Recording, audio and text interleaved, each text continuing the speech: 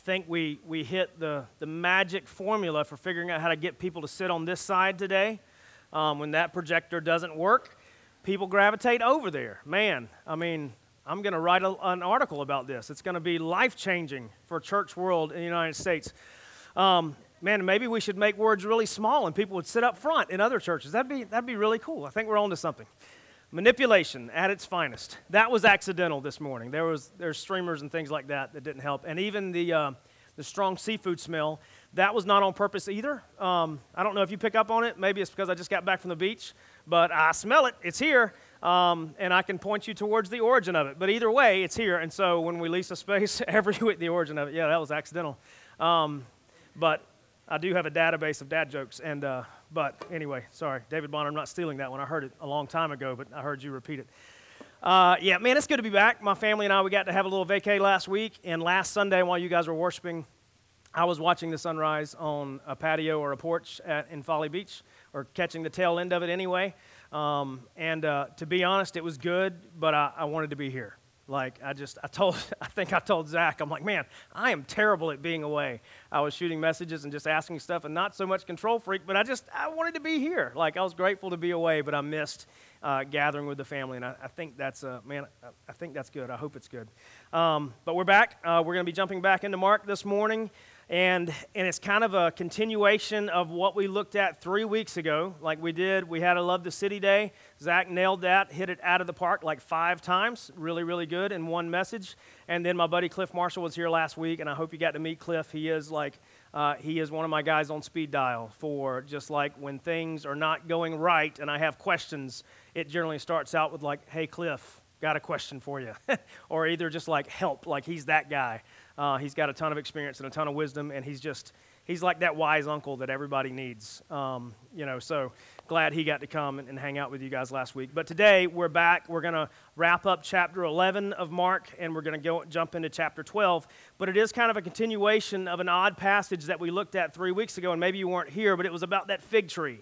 And it was the fig tree, it was the temple cleansing, and back to the fig tree. And in that particular passage, like we read it, and I told you it was going to kind of leave you hanging a little bit because there were some assertions that we made, and you're like, how did we get there?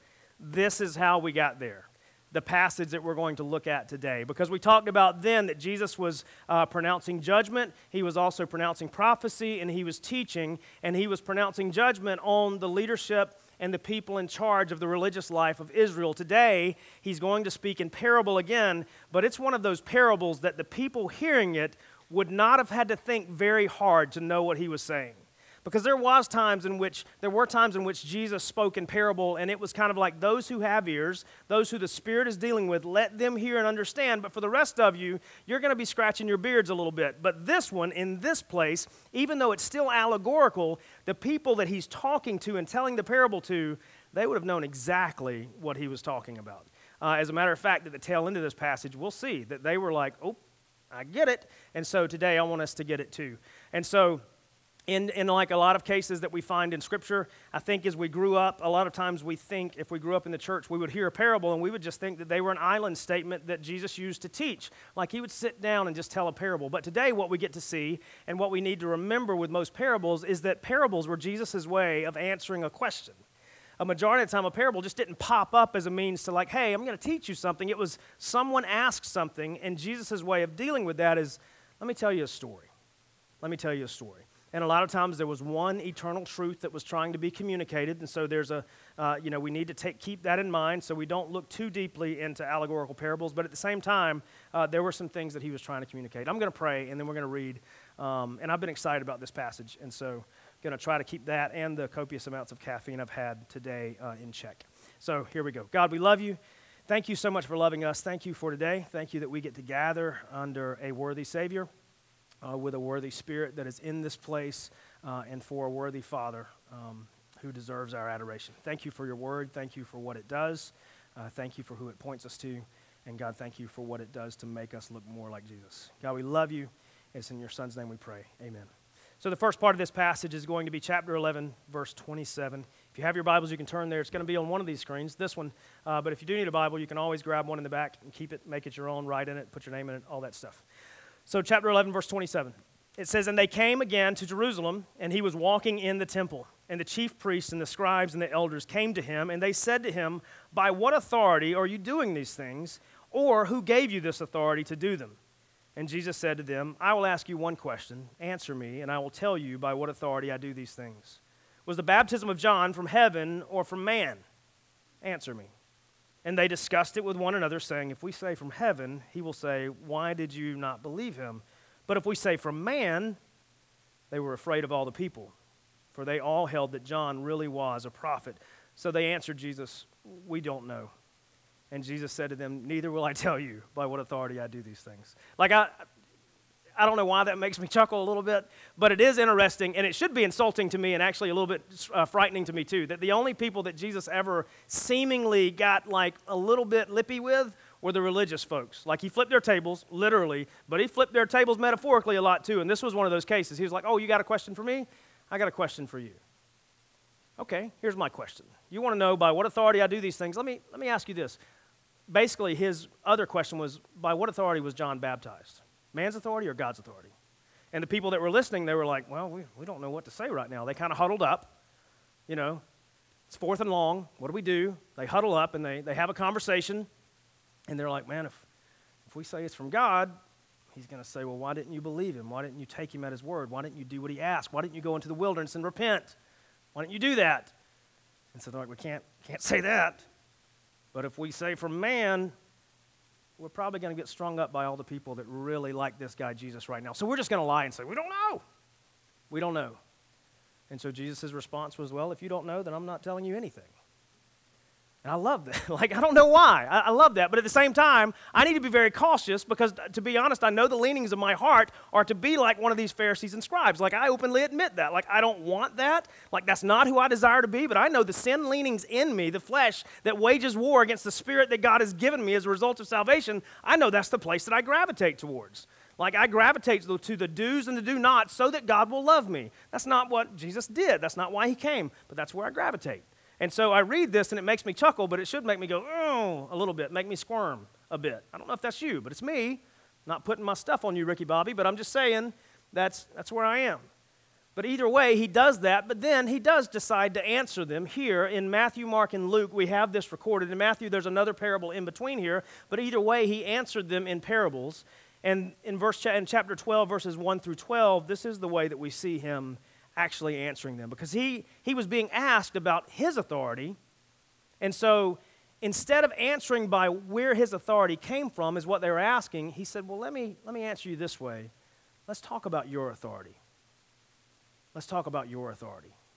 Remember, a few weeks ago, we talked about the fig tree, and we talked about the fact that he was pronouncing judgment on the authorities of the day.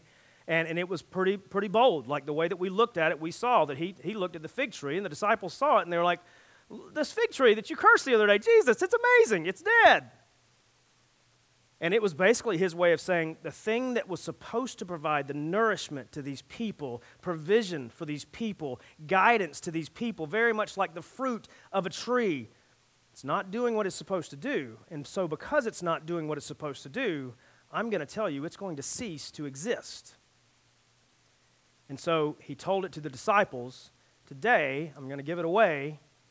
He's going to tell it to the people that are the fig trees. So chapter 12, verses 1 through 12. Let's read through that, and then we'll talk through it a bit. And it says, and he began to speak to them in parables. Here's his parable. He says, a man planted a vineyard and put a fence around it and dug a pit for the winepress and built a tower and leased it to tenants and went into another country. When the season came, he sent a servant to the tenants to get from them some of the fruit of the vineyard, and they took him and beat him and sent him away empty-handed. Verse 4, again, he sent to them another servant, and they struck him on the head and treated him shamefully. And he sent another, and him they killed. And so with many others, some they beat, some they killed. He had still one other, a beloved son. Finally, he sent him to them, saying, they will respect my son. But those tenants said to one another, this is the heir. Come, let us kill him, and the inheritance will be ours. They took him, killed him, and threw him out of the vineyard. What will the owner of the vineyard do? That's Jesus asking a question in his parable. He will come, destroy the tenants, and give the vineyard to others. Have you not read the scripture? The stone that the builders rejected has become the cornerstone. This was the Lord's doing, and it is marvelous in our eyes. And they were seeking to arrest him, but feared the people, for they perceived that he had told the parable against them. So they left him and went away. We have a series of events that's going to begin to unfold in this Passion Week, and it's already beginning here of the Pharisees, the religious establishment, coming to Jesus, asking a question in hopes of catching him so that they could kill him, or at least arrest him at the very least. The questions progress, their anger progresses to the point that we know what happens. He was arrested, he was beaten, he was falsely accused and falsely convicted and completely and utterly decimated on our behalf. We know that that happens. This place is no different. They were asking a question. They were like, by what authority do you do these things? Like we read all the pages leading up to this. The fact that he had cleansed the temple, the fact that he came in and people were singing Hosanna, the fact that he had healed people, the fact that he had taught with authority, all of these things. They finally come to him right before this parable and they're like, by what authority do you do these things? Who's given you the right to do these things? Don't you know that we're in charge? I mean, because that was the root of their question. Like, don't you know, Jesus of Nazareth, you carpenter's son, don't you know, amazing stuff you're doing, by the way, but don't you know we're in charge? This show that you're stepping all over, it's ours. It's ours. The temple that you just raided and flipped and chased people out, ours. The Sabbath that you've desecrated, ours. The law that you've been quietly fulfilling bit by bit and making it look like that you own it and that you wrote it, ours. All of those things that Jesus had done. They're offended at this point because they're like, that's all ours. What are you doing? Who gave you the right? Has anybody ever asked you that quite indignantly? Like just said, who gave you the right? I don't know, something in me, when somebody asks me that, like it stirs up in me the southern boy that wants to fight immediately. Like, I'll tell you who gave you the right. But anyway, I don't fight. That's not who I am. But there's something in me that wants to. But anyway, we're going to move on quickly. And so anyway, that's what he did when they said, who gave you the right? Chapter 12, he's not going to answer that, but he is going to talk about the thing that they're so indignant about, their stuff, their way, their rules, their law, all of the things that they think they own and belongs to them. He's going to address them, what's going on with it. So he tells them the story. And like, to be honest, the way that he begins this story, they would immediately be transported back to Isaiah 5. We call it Isaiah 5. They would have just called it a part of their holy scriptures that they would have read. But Isaiah 5, we have that on the screen, or we will have that on this screen. Sorry, I'm always a left looker. I got to be a right looker today. It says, let me sing for my beloved, my love song concerning his vineyard. My beloved had a vineyard on a very fertile hill. He dug it, and he cleared it of stones, and he planted it with choice vines. He built a watchtower in the midst of it, and he hewed out a wine vat in it, and he looked for it to yield grapes, but it yielded wild grapes. We'll come back to that in just a minute. When he began to tell this parable about a vineyard, they would have been like, man, we've heard that before. We've heard that before. I think it was from the prophet Isaiah. Yeah, we have. And so he starts with this parable. He's like, there was a man, built a vineyard, did it right. Built a tower in the midst, built a wine press, did all of these things. And then instead of him staying to watch it, he leased it to other people, tenants, for them to watch it. Not like servants, not like slaves, but people who should take ownership, treat it well, because it was about their livelihood, but it was also about the livelihood of the man who owned the vineyard. So it says he went away, left it with them. Left it with them to grow the grapes, to take care of the property, to take care of all that was in there, to provide. And it says at some point he sent a servant back, one of his, to go back and collect some of the bounty. It wasn't stealing, it wasn't thievery, it was all his. He was trusting it to these people to do what they agreed to do, and so he sent a servant back to collect some of the grapes in this case and bring it back. But instead of giving him grapes, instead of giving him parts of the proceeds or even financial, instead of giving anything, it says they beat him. And it says they took him, beat him, sent him away empty-handed. And so The owner, what does he do? He sends another.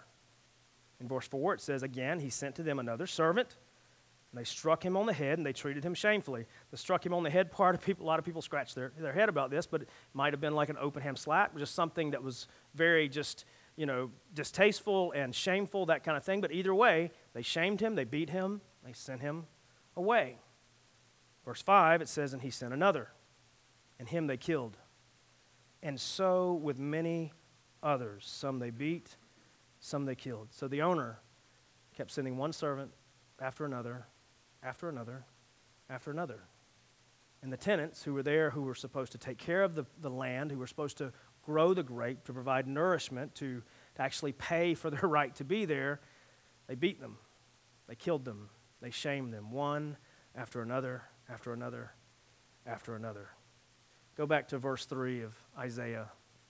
It says, O inhabitants of Jerusalem, this is a result of the grapes not growing the way they should, not good grapes, but wild grapes. It says, and now, O inhabitants of Jerusalem and men of Judah, judge between me and my vineyard.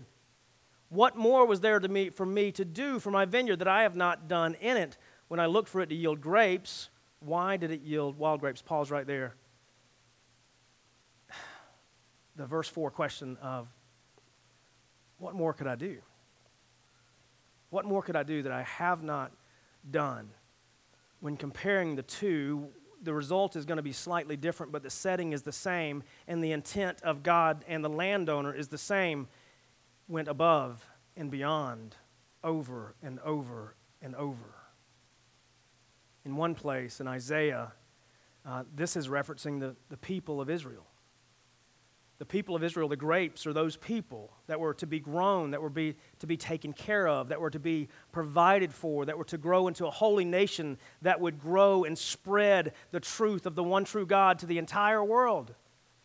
But instead of grapes, he found wild grapes, found intermingling, found diluted versions of truth, found inaccurate representations of the one true God, found forms of this truth that were perverse and ugly and untrue, and we're not pointing people to God, but instead we're bringing about destruction.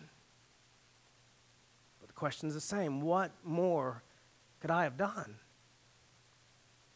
In the case in the parable, same idea. What more could I have done? I sent you one servant after another, after another, after another. The servants that are being referred to in chapter 12 of Mark was just the one messenger of God after the other messenger of God after the other messenger of God, the other messenger of God, the most recent being John the Baptist, who they had just asked about. They just asked about. He said, I have sent my oracles in the form of people who are obedient and loving and subservient to me, to tell you the truth, to guide you towards who I am over and over and over. And your response has been the same. Beat them, shame them, kill them. Some people read this and they read it in such a way that they're like, man, that landowner is an idiot. I mean, seriously, that's the way they take it. They're like, why would he keep sending one servant after another, after another, after another? We'll get to that.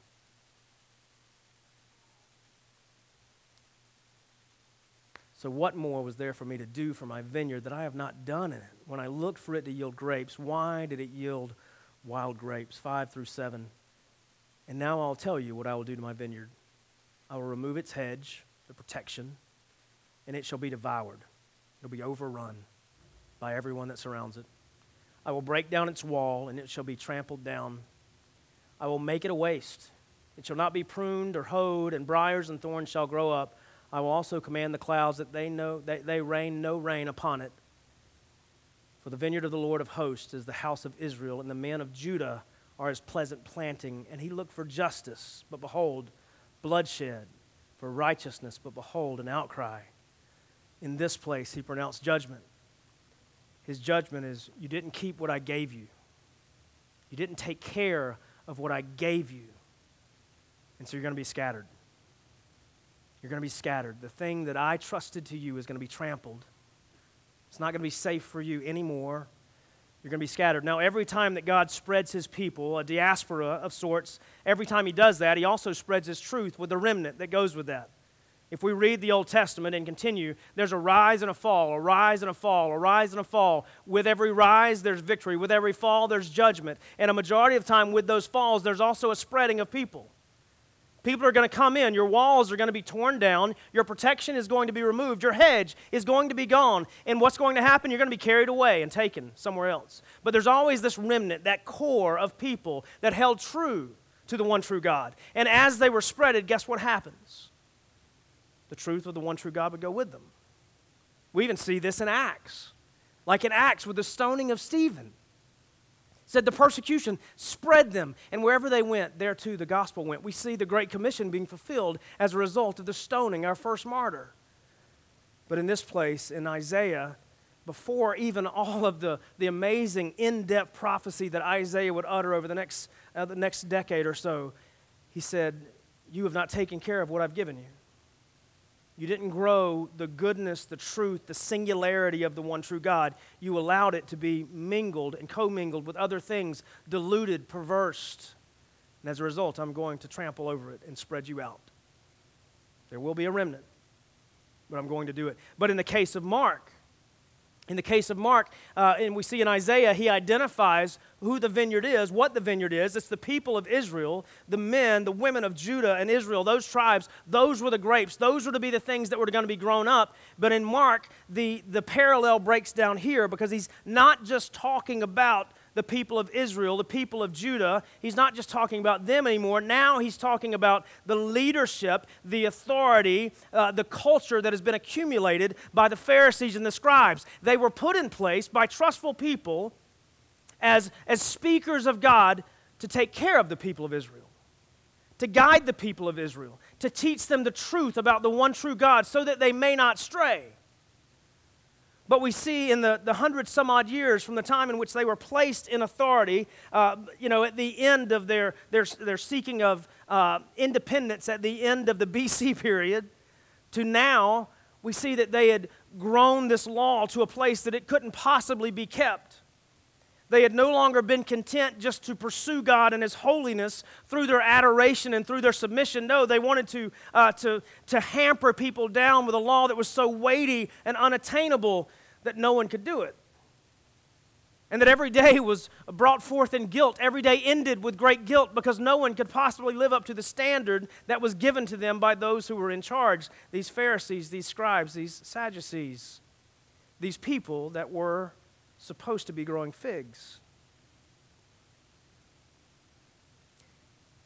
Verse 6 says he still had one other.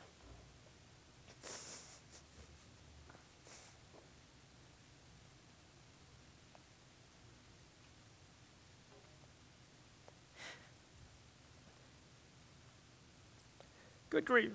Just the audacity of our God to continue to send one after another, after another, after another, to watch them be struck down, to watch them be humiliated, to watch them be killed. Men with names like Jeremiah, men with names like Isaiah, men with names like Nehemiah, to watch them be ignored, but to speak truth. To watch them boldly proclaim the goodness of God that we yield to, only to see them killed. To send one as a voice crying out in the wilderness, just to prepare the way for the one whose sandal strap he was not fit to untie, to see him killed. And yet he kept sending. He kept reaching. Until it culminated with one more. One more. A beloved son. Same phrasing, same word order that we would have seen at the baptism at the beginning of Mark. This is my beloved son in whom I am well pleased. Same word order that we would have seen at the transfiguration on the mountain in which he took just a few of his disciples. This is my beloved son. Listen to him. In the parable of the tenants, after one servant, after another, after another, after another, and many more were killed, beaten, humiliated. He says in verse 6, he still had one other, a beloved son. And then this word gets me, finally. Like, I don't know, it may not land on you, but it lands on me, like, finally, at last, the last, finally.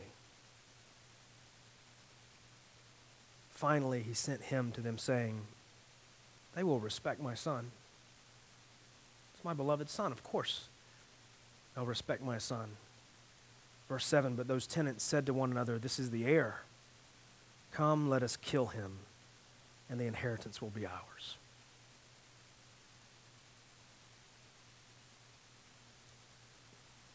There's some guesstimation about standards and practices that if a landowner abandons a property for X number of years, I think at this time they were guessing around 4 years, and there were people that had been diligently working it for that amount of time. If that landowner abandons it, they can take it and make it their own. And they say that the thought in this passage was, if we kill his son, surely he will send no one else. He'll leave us alone, and all of this will be ours. Same thing the Pharisees thought. Same thing they thought when they asked, by what authority? Who gave you the right to talk about our stuff, to talk about our ways, to confront our practices, to confront our religion, to talk about our fruit or lack thereof? Who gave you the right? They already thought it was theirs. They assumed it was theirs. They acted like it was theirs, when all this time it was not. Never was meant to be. And they took him and killed him and threw him out of the vineyard. And then Jesus asked in his vineyard parable, he's like, what will the owner of the vineyard do? This is probably about the time that the wheels started turning in the brains of the Pharisees and the scribes and the religious leaders that were listening, because in just a minute we see them, they're like, oh, he's talking about us. And any reasonable man, if this would have happened and he was a landowner, what would he do to the tenants? Well, we know what he would do to the tenants.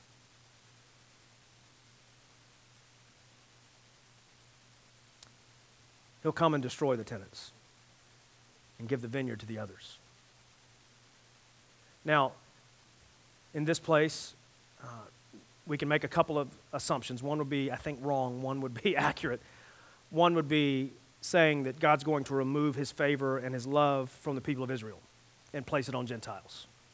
We can read the rest of the story and know that's not true. That would be the wrong assumption. The other assumption would be that he's going to remove the authority, the power, the place of the Pharisees. By the way, in about 30 years, they're going to cease to exist, and he's going to place it squarely on the bride of Christ, the church. This stone that's being built right now, not the cornerstone, which we'll talk about in a minute, but the stone, the rock, not Peter, but at this point, the disciples, the followers of Jesus. We see in the early parts of Acts the beginnings of the bride of Christ.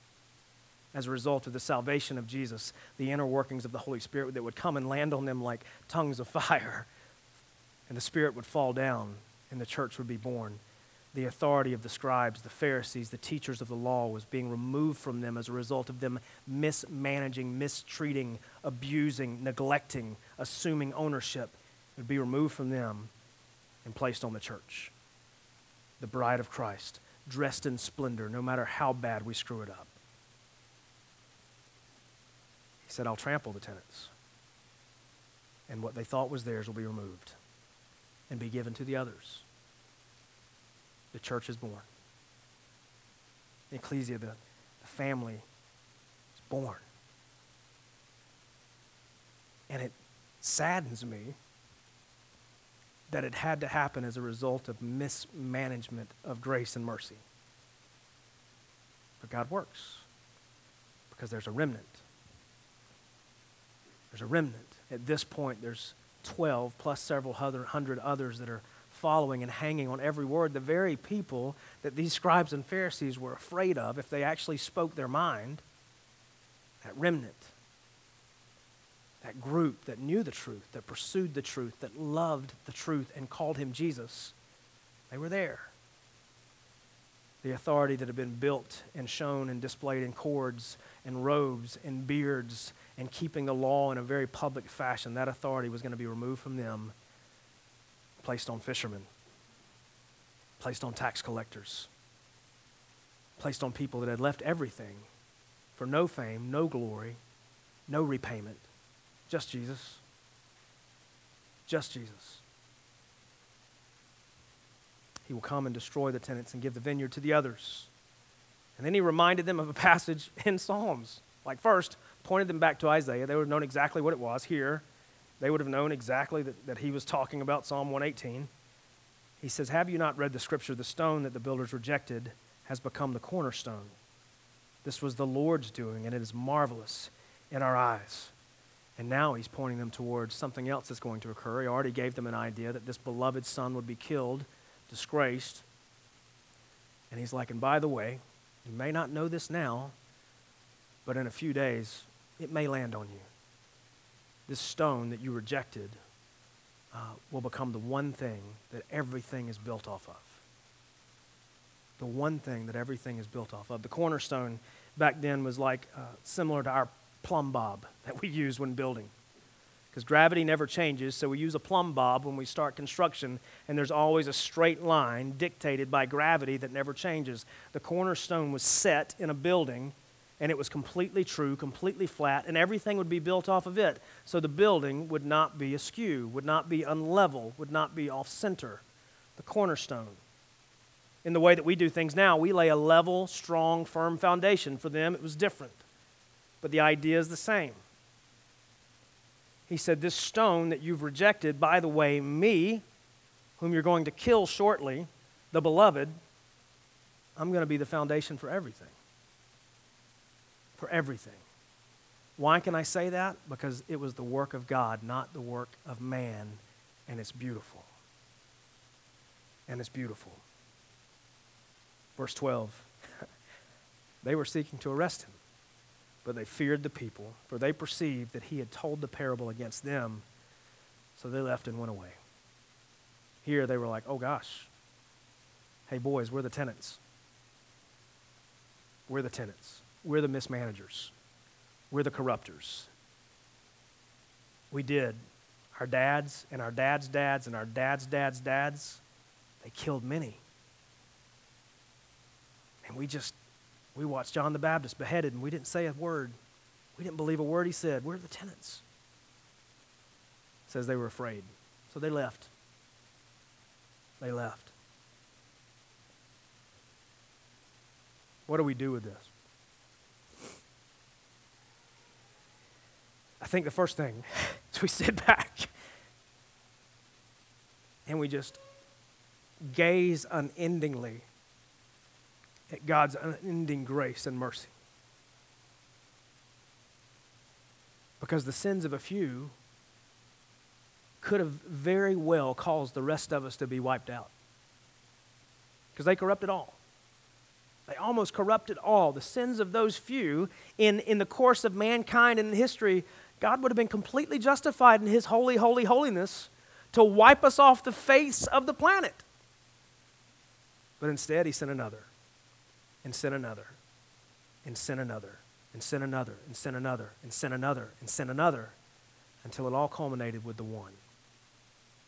God would skin on his own son, even though he knew from the time that he took his first breath in a manger that he would be marching to the cross. Sent another, sent another, sent another. If nothing else, for us, this parable should remind us that God went to great lengths, costly lengths, to make his church, to redeem us. Those of us who have been bound to God through Jesus and dwelled by the Holy Spirit, choosing to abandon our sins and choosing Jesus instead, God went to great lengths for you. Great lengths. And he could have stopped at any time, but he didn't. At the appropriate time, at the appropriate place, in the appropriate season, God sent Jesus. Because he went to great lengths. And so, yes, when we read this parable that was squarely pointed at the tenants, it should remind us, the grapes, God loves us entirely. Entirely. But here's the beautiful thing about this. The authority to teach, the authority to train, the authority to speak the truth of God has now been placed on a royal priesthood. And if we're bound to God through Jesus, we're that. We might not have the cords. We might not have the robes. Some of you have the beards, but it's not the same. A royal priesthood chosen by God for his glory. That's us. Went to great lengths. Great lengths. I love Isaiah chapter 5, verse 4. We don't have to throw it up there, but it's like, there's nothing that could be done that I didn't do. Then and now, he kept pursuing. Kept pursuing. There's that. The second, I think we need to prime ourselves, prepare ourselves to accept this marvelous foundation. Prime ourselves, prepare ourselves to accept, in these words, the marvelous foundation that is Jesus. And where does that stop? Man, it doesn't. It doesn't. Jesus is the cornerstone. Jesus is the foundation. If we build on anything else, a little like Cliff talked about, if we build on anything else, it will not be true. It will not be square. It will topple on any other foundation than Jesus. Because not only is he a cornerstone, he is the singular cornerstone, the only true place to start. And so as we grow a church in downtown, we need to trust the marvelous cornerstone. As we grow our families, we trust the marvelous cornerstone. As we continue on mission, we trust the marvelous cornerstone. Because not to give it away, but I will, because that's my job. If we build a church on anything else, it doesn't matter. It's insignificant. It has zero value eternally. We can build a church on Flash. We can build a church on social media. We can build a church on anything. And I'm not opposed to that stuff, but I'm saying if we build a church on anything other than Jesus, it's pointless. It's pointless. Eternally insignificant. You say, well, that's not fair, but it's true. A church exists to grow, to shepherd, to teach those called by God for the glory of God, and also invite others into the story. And we can't invite others into the story without Jesus. There's no way. Wrong story, wrong foundation, no good. Our families, those of you who are young and maybe you're newlyweds and you're entering into this, I'll tell you, if you're building your marriage on anything other than Christ, yeah, you could stay together and have a long, long marriage together, but I promise you, if your foundation is anything other than Jesus, it will not be the kind of marriage that it could be, the kind of marriage that echoes the love of Jesus, the kind of marriage that invites people into the story of God, the kind of marriage that when your table is filled with people, it's not just about the food, but it's about the banquet, which is Jesus. If you're trying to grow your children in any way other than being rooted and founded in the foundation of Jesus, they could be great moral little children. They could go on to write amazing code. They could go on to solve world problems. But eternally, if you're building them on a foundation other than Christ,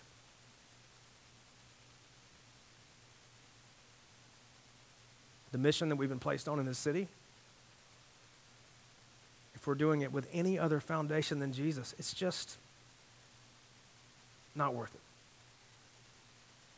If we go into PMAC, Piedmont Women's Center, the schools that we're partnering with, the city that we love to be around, and Jesus is not at the center of that, we're just a civic organization. And we may be able to do some neat things. We may be able to raise some money. We may be able to fix some broken things. But ultimate brokenness will remain. Eternal separation will continue. The city needs our foundation to be Jesus. Your streets that you live on, they need your foundation to be Jesus. your coworkers, they need your foundation to be Jesus. Because if it's not, how are they going to hear about eternal significance of being known by God and knowing God and being allowed to make him known? They won't, not from you.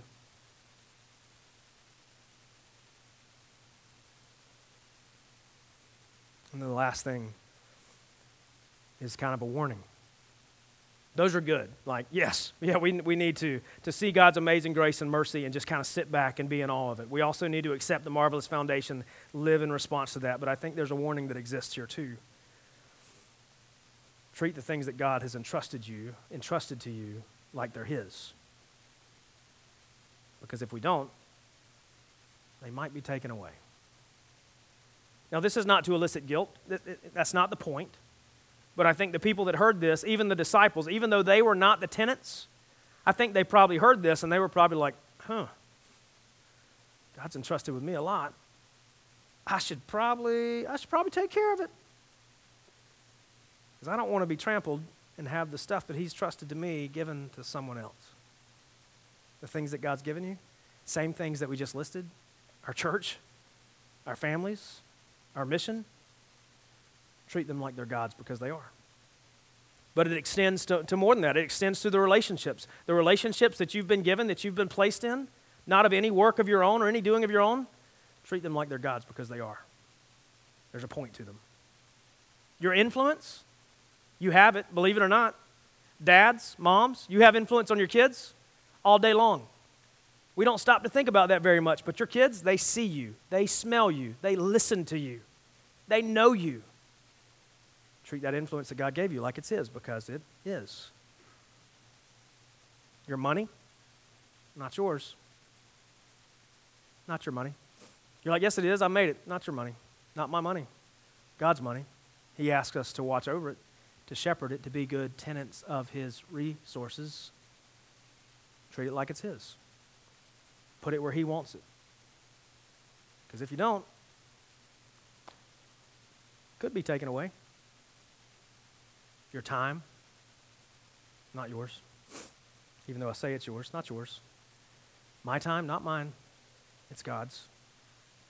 Treat it like it's his. Treat it like it's his. All these things, he's asked us to be stewards, caretakers, managers, because it's his. A landowner planted a vineyard and put a fence around it and dug a pit for the winepress and went into another country and had tenants watch over it.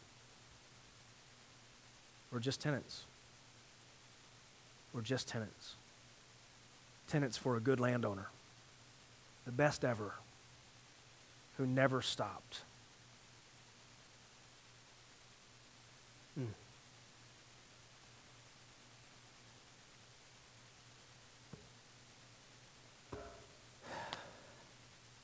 Thank you guys for being here.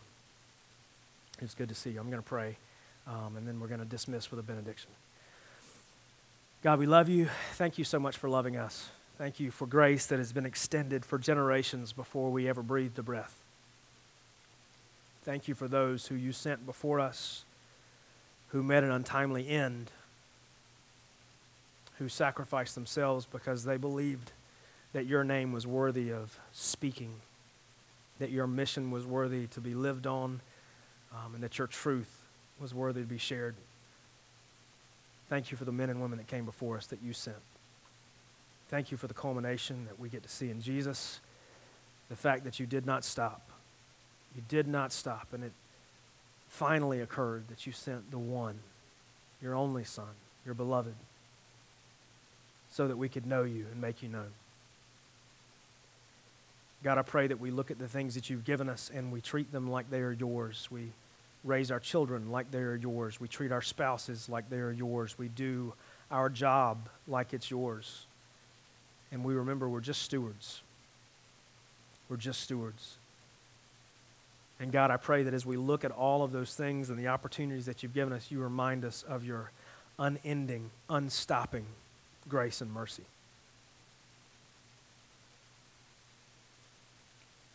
God, thank you for loving us. Thank you so much for Jesus. And it's in his name we pray. Amen. Thank you, Matthew. Well, if everyone would like to stand, we're going to go ahead and read some scripture together, and then we will head out into our week. This is coming from 2 Thessalonians chapter 2, verses 16 through 17. Now may our Lord Jesus Christ himself and God our Father, who loved us and gave us eternal comfort and good hope through grace, comfort your hearts and establish them in every good work and word. Amen. You guys have a great